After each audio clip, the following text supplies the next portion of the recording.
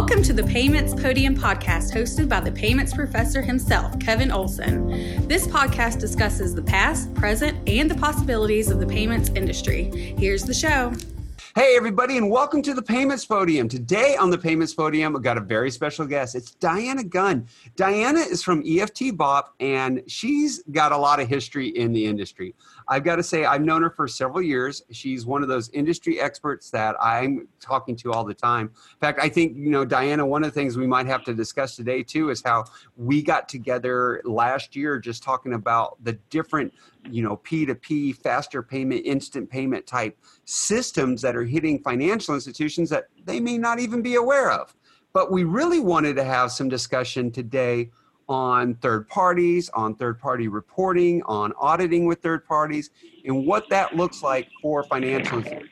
So everybody, if you would, just help me welcome Diana. Thank you for being here on the Payments Podium. Hey, Kevin. Hey, everybody. Glad to be here. Now, Diana, I know you are like me, have been around the industry for a little while. I know I'm probably much older than you, been around for a while, but can we get just a brief of how long you've been in the banking industry? Yeah, I started in banking right out of high school, but I actually started doing ACH processing in 1992 here at a bank in Florida, in Tampa, Florida, and the first customer was a third-party processor, they were referred to at that time, not third-party senders, but a third-party processor, and it was my first client. So it was an experience. It was a learning experience.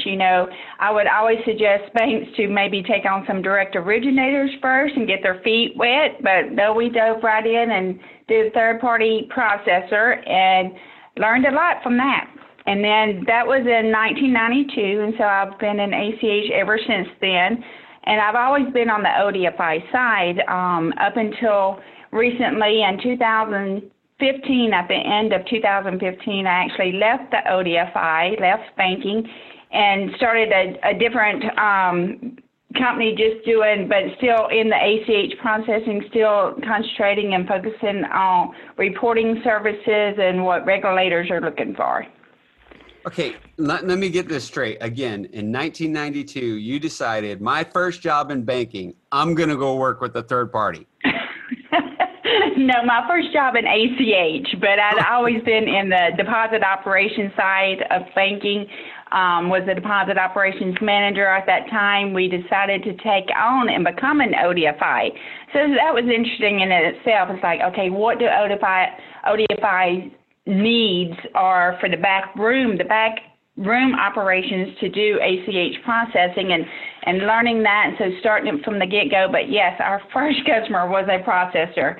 So it opened our eyes to a lot of stuff very quickly, and the needs of being an ODFI in that arena versus, being an ODFI doing your own internal, maybe loan payments, CD interest checks, things like that for internal purposes. And then your direct clients that are just, your direct originators that might on a storefront or want to do their payroll through you or accounts payable, receivable through you. The third-party processors, now known as third-party senders, is a totally different arena, and you really got to investigate and know what resources you have to have in place as the ODFI to be able to actually manage them appropriately. That is what is required from you, from the regulators now, and then what is required to what you need to teach that third-party sender is their requirement. As an ODFI bank, I always want to ensure that their clients understand the rules and regulations also, because they are a participant and they are a huge participant in our industry. I'm a full believer in that the network works best with having them in as a participant and in this.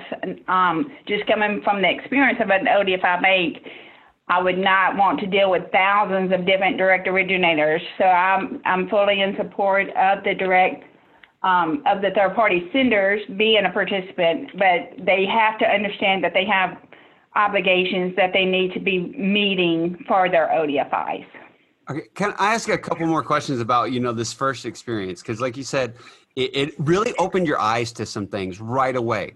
What was it in that experience, and I'm sure, because I know for me, everything that I've done, it would usually be, I learned because it would be a case of, they did what? Are you Yes. kidding? It's like, all right, That's exactly. make sure they don't do that again. So what were like some of those early, hey, I can't believe they did this, to where you suddenly are like, this is now a control or something that needs to be put in place to make sure it doesn't happen again? Right, and it's different experiences that you learn from, that a situation happens, and what did we have to do to fix this? How did we help our customer, and then how did we teach our customers then what to do going forward? So that's how we learn a lot in this business.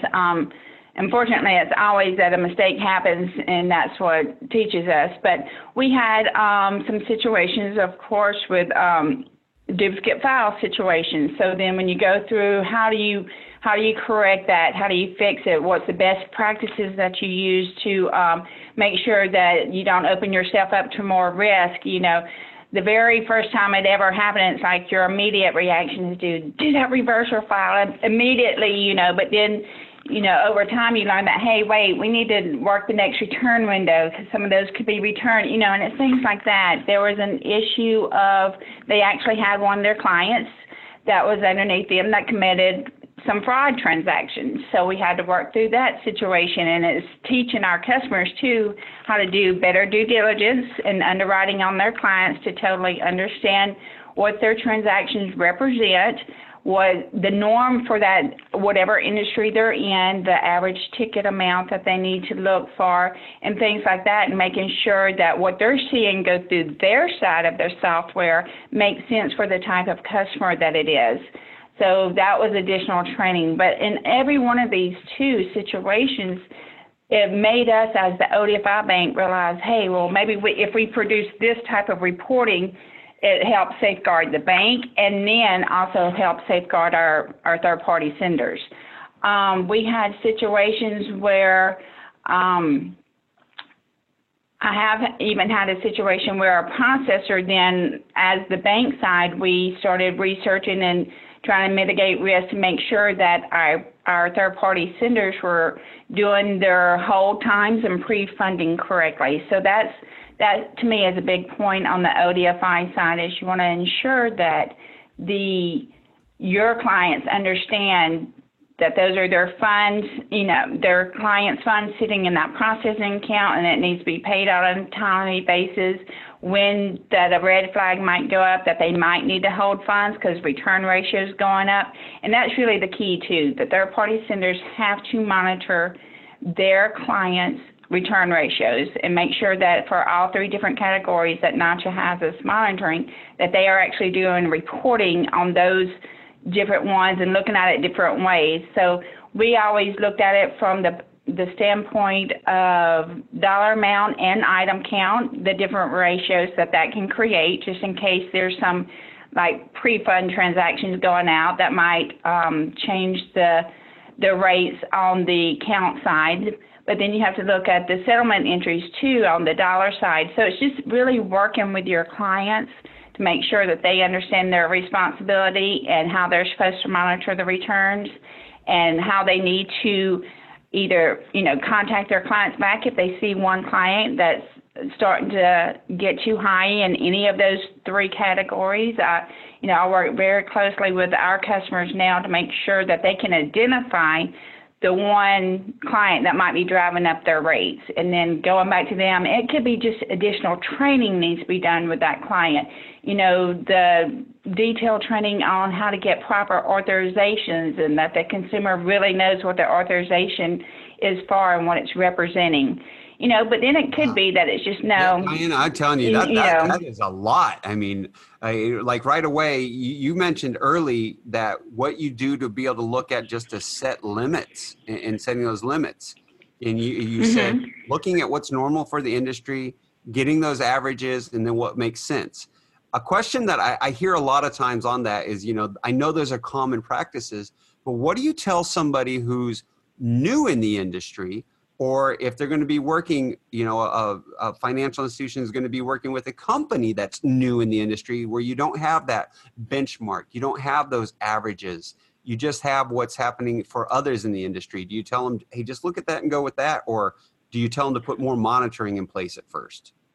Well, if it's a brand new customer to ACH, now if the third-party sender is new to our industry, then there's a lot of training that has to go on in that perspective, because we have some new processors that have been in the credit card industry, and so they want to also offer ACH as a product, which I understand that they want to offer that to their merchants and expand their businesses. But to me, you cannot apply the same credit card rules to the ACH rules, and you need to really go in and, I mean, if it's Diana's Donut Shop that is putting through an average payroll, then they should understand basically what my average are for my employees and stuff like that. And then all of a sudden, if I'm sending over these huge transactions, it should be questioned. They should question it as the third-party sender, so that they are participants, so they should understand their customers and what the transactions are supposed to represent. On the debit origination side, it gets a little bit harder, because they've got to understand, if it's putting through, like maybe it's a lease rental, then okay, your average ticket of this client should be putting through because it's representing leases that they're doing either on a storefront, or maybe it's apartment leases, or private owners leasing stuff out. You need to understand the average ticket of that. And if something goes through that is totally outside the norm, hopefully their systems that they are using as their processing systems would put a flag on that transaction, at least have someone look at it, and question it. And I do, when it's a brand new third-party sender for the ODFI side, or if it's a brand new customer for that third-party sender, it's like, okay, you need to make sure that you have the appropriate hold times in place so that you can monitor those transactions fully and monitor the returns before you have to do your first payout. And then when you get a little history behind you, then they can understand, okay, maybe, the initial underwriting and review of a client, you were holding, 4 to 5 days watching returns before paying out and stuff like that. But then after that, it's really crucial to look at that first 30 to 60 days where Reg E, if it's a debit transaction that is hitting, it's a PPD hitting consumers or web or tel, those really, you need to make sure you've built in enough reserves for this new client. And then again, like I say, after you've processed past that, those first initial 60-day windows, and you can see that they're not having any unauthorized and stuff, then you can go back and do another underwriting and review of what your reserve requirements and hold times are.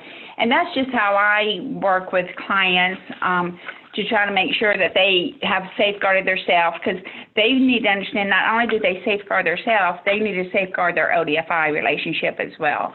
So I'm really big on the fact of that, the ODFIs have the responsibility of making sure that their third-party senders are educated and know the rules and regulations, and that they keep them up to date on any changes that they come aware of. Hopefully those third-party senders are participant in an ACH association. We always wanted that for any of our clients, that they, participated in associations and went to annual trainings and got the annual updates for the rules changes. And it's really just keeping everybody informed. But it's, I always stress to those clients that they have to understand their responsibility and obligations of being a participant in the network. Well, and what really caught me was you said you cannot apply what you do with credit cards to ACH because they are just night and day difference. But when you are talking to these businesses, especially some that have been doing it for a while, but without a doubt the new ones, and you try to explain to them why credit cards and ACH are different, and how do you get that point across? Because I hear all the time, well, payment's just a payment. But that's not necessarily true. I do, and it drives me crazy, Kim, because I hear that a lot also. And it's not, and what kills me is I'll say, well, what type of SEC code are you even processing on this merchant? And they're like, they give you the SIC code or something, or the mid code, and that's something they use on credit card. And I'm like, no. See, they don't even understand at that point in time that they have to get certain types of authorizations for certain types of SEC codes. And so that's where, my initial training starts with the clients too, when they actually, once we get past the underwriting and stuff like that, is because they have to understand the different obligations that they have for that. You don't have those different types of obligations and POA requests in the credit card side. On that side, not that payment system's any easier, but at least there it's like, okay, it's either, PIN driven or signature driven, and but on ACH, there's so much more, there's so many other options, and they have to understand the differences in the options. And I'll have, some clients that as they're doing our risk mitigation reports each month, and we're doing reviews, and I'm looking at stuff, and I'm like, there's no way these transactions are going through under the right SEC code. And it amazes me when I go back to them, I'm like, okay, send me the proof of authorization for this transaction. They're like, okay, what is that? And it scares me to death. So, what we do here is for our client base is we spot check. We'll go out, and even if they haven't had any returns, just to make sure that they are still doing what they're supposed to be doing, we'll just randomly pick some transactions and ask for POAs on the different SEC code types, just so that we can see. And to me, if you're working at an ODFI bank, you should really be doing that to your third-party senders.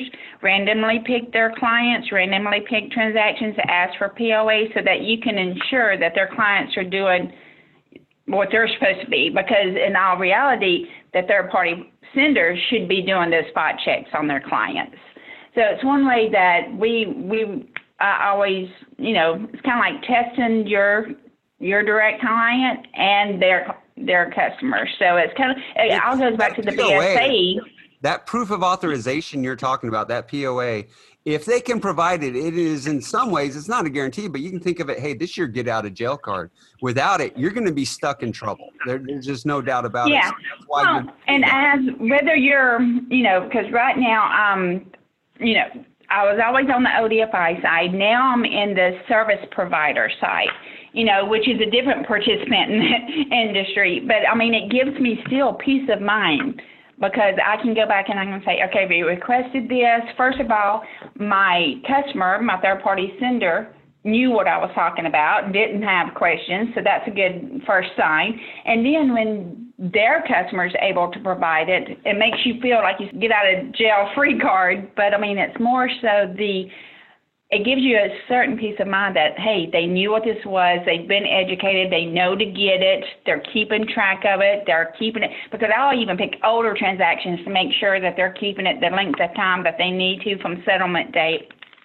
So we really try to think of any way that we can help anybody do the risk mitigation, because then you have to throw in the whole BSA rules and regulations too. And it is, for the ODFI, your responsibility is know your customers and know your customer's customer. So when the BSA, rules and regulations came out years ago that really showed the importance of that, it was hard on the bank side, because of course we all did underwriting on our clients and we knew who their customers was. But now it's the rules govern that you have to know more than just their name and see the transactions come through. So right. I work with a lot of clients on making sure that they are doing that side of it, that they're, at least it doesn't have to be full underwriting like you do with your direct client, the one that's got the processing relationship with you and it's got the processing account with you.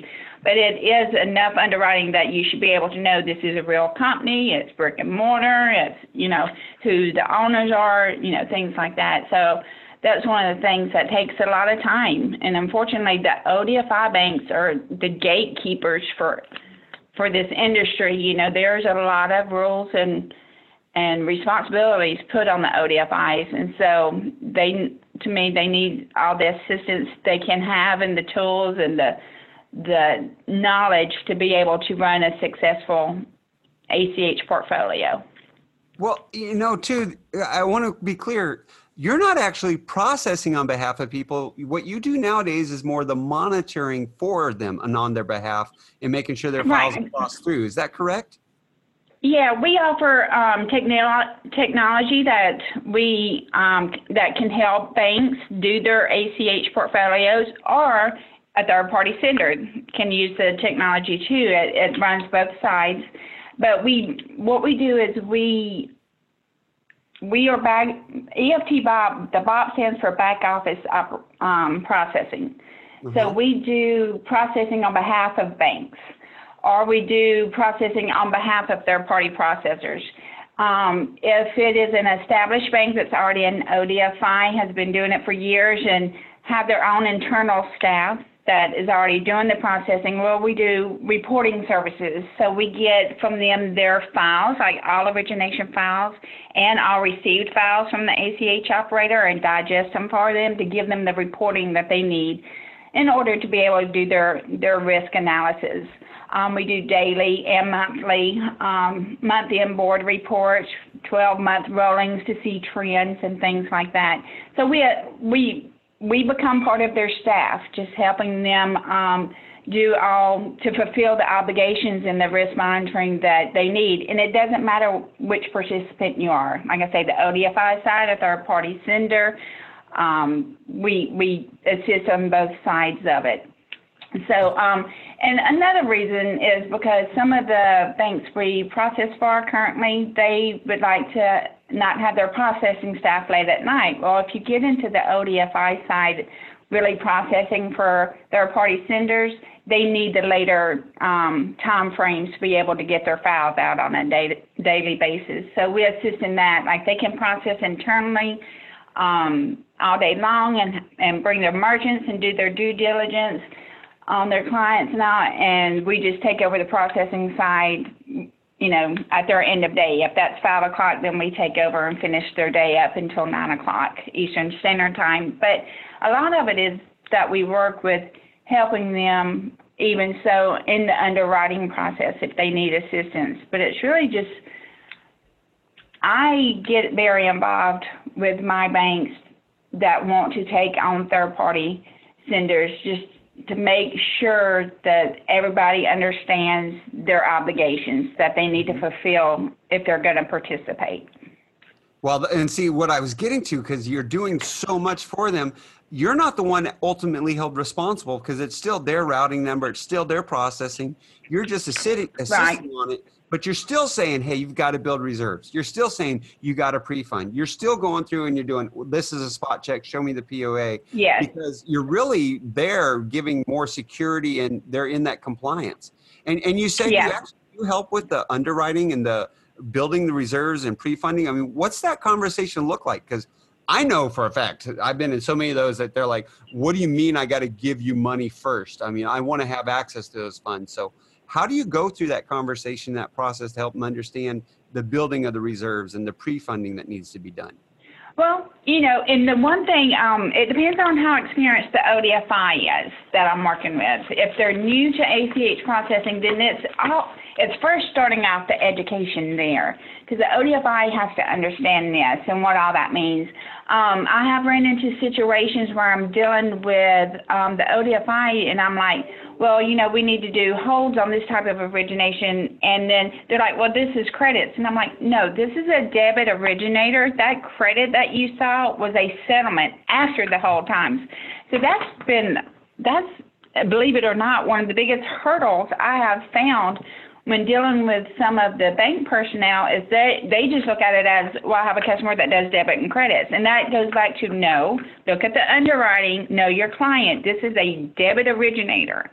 So what this processor is doing, debiting that, for 3-4 days doing debit originations, and then on that 4th or 5th morning, however long the whole time is, that credit going out is after. This is like just settlement of those funds. And so it's educating them then. I spend a lot of time on showing them the difference of that, whether it's a credit origination or a debit origination, getting them to understand that, then getting them to understand then how they can watch their clients' processing accounts. They should be able to see that, okay, when they first started, this is how it is, and then each day what they originated out to, and then what they did in settlements, they should be able to monitor that bank account to know that the processor themselves are following their own rules. And then you take it to their side, that side of it. If I'm working with a third-party processor, if experienced processors that's been in the industry for a while and been in a processor, they understand, of course, the whole time zone debit originations.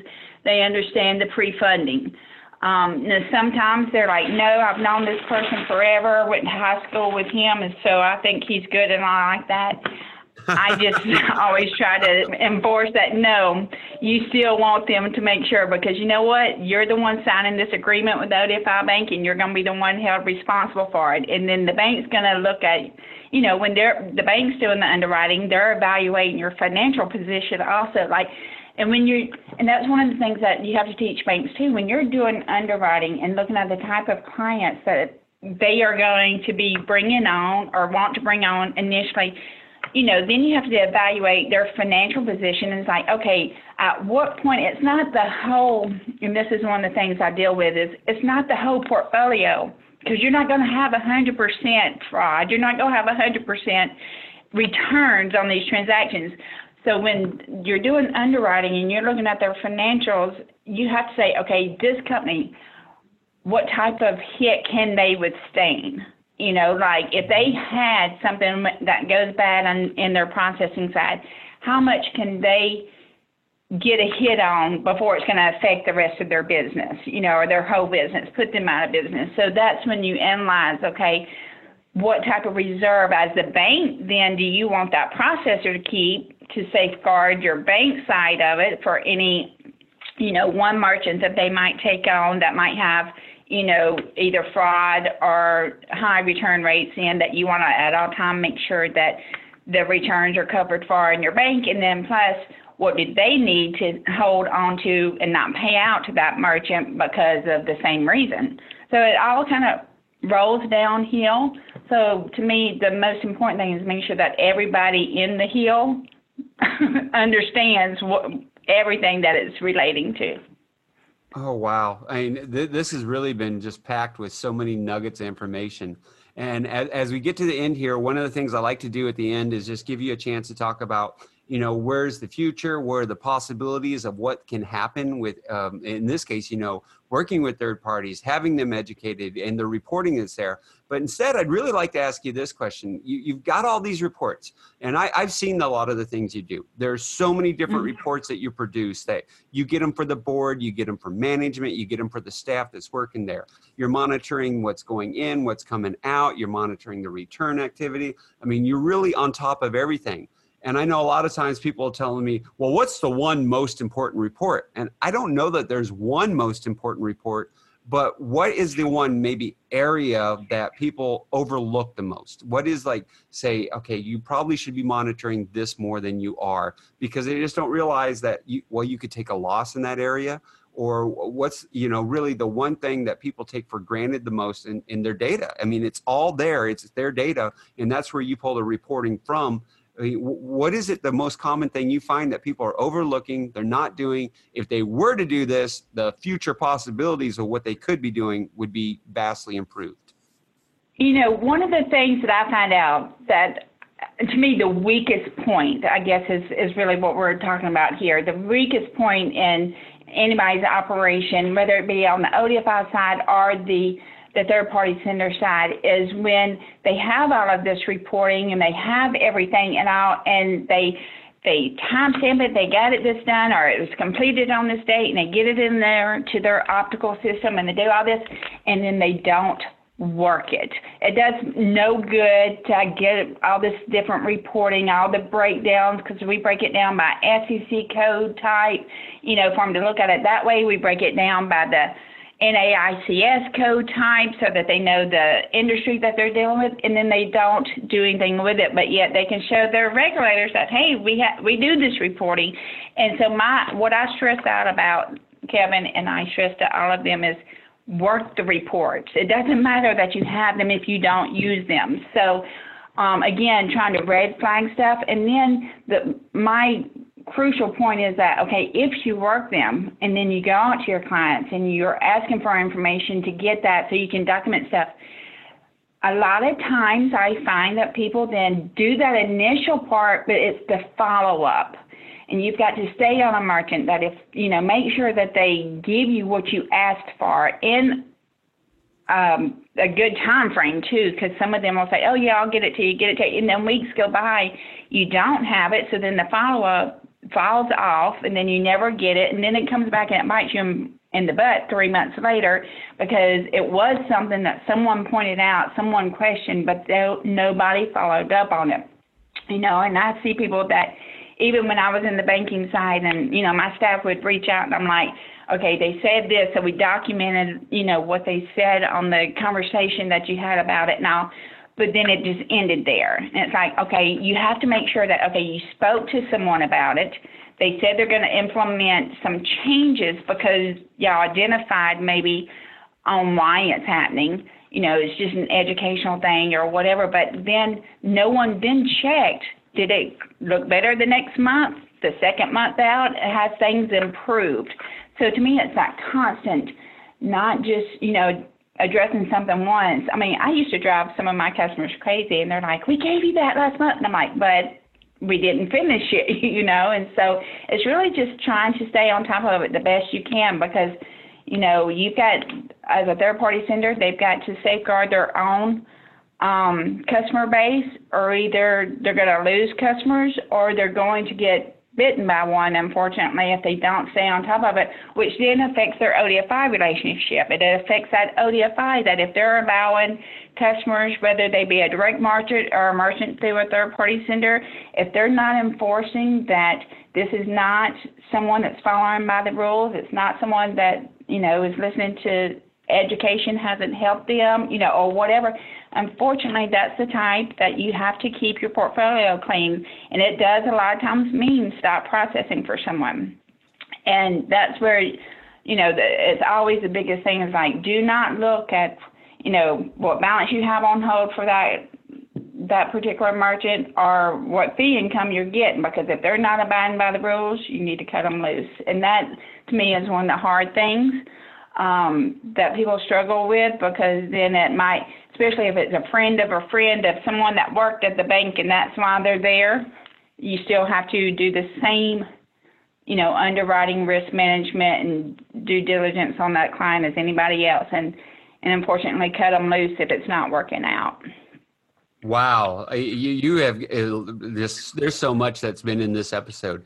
I think we could probably talk for a few more hours just to break down some of the nuggets, because I want to thank you so much for being on here.